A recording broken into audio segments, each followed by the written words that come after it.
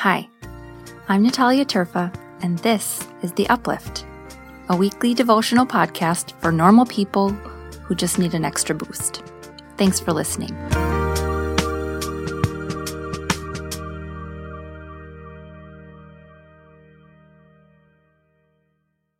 Hey Uplifters, our verse this week is from Luke's 2nd chapter again, the 10th verse. The angel said, "Do not be afraid. Look, I bring good news to you, wonderful, joyous news for all people."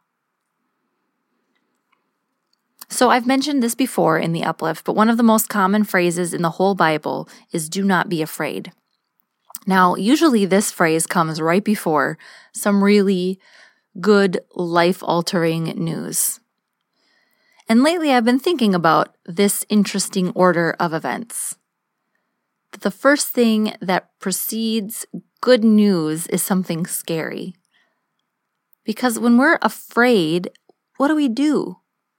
We hide, we run away, we cower, we lash out. No, just me? Cool. Our response to fear is, as science tells us, usually fight, flight, or freeze. So it's no wonder that the first words that come before huge, life-altering news in the Bible are "do not be afraid." Life is scary. I completely and totally understand the urge to hide and run away. But when we do that, we miss out on the thing that happens next. Mary hears "do not be afraid" before she finds out she's going to have the Son of God. Joseph hears "do not be afraid" in a dream. The shepherds hear "do not be afraid" when they encounter the angels in today's verse. All throughout Scripture, the first thing people hear is "do not be afraid." And then God speaks. Sometimes we run away not knowing that the thing that is next is way better than the way it is. It's like the shepherds were in the middle of running away and the angels were like, "Hey, wait, you've got it wrong. This is good news. Don't run away. Don't be scared. You'll miss it if you run away." And oh, how I relate. I like my life. I don't want to sacrifice anything for the arrival of this new king. Honestly, I like the kings I have. Thank you very much. Turning towards the angels in the sky, announcing this new thing, is an act of faith and bravery, and it is scary. It requires us turning away from something else.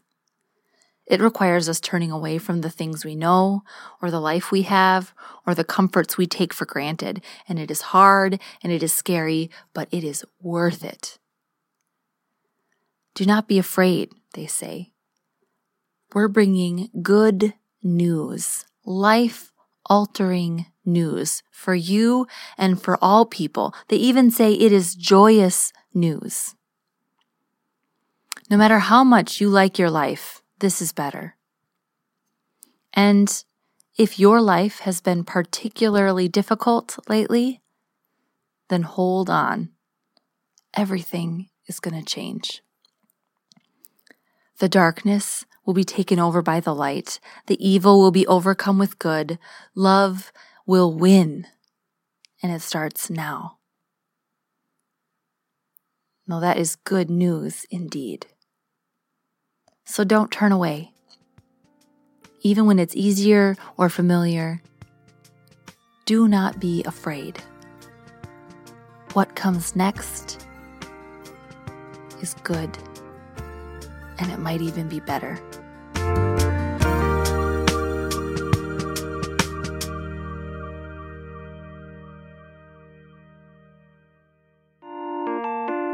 The Uplift podcast you just heard represents a whole community of uplifters. People who are going through something difficult or have gone through something difficult, who needed something more than trite answers and cheesy cliches. This community now includes you.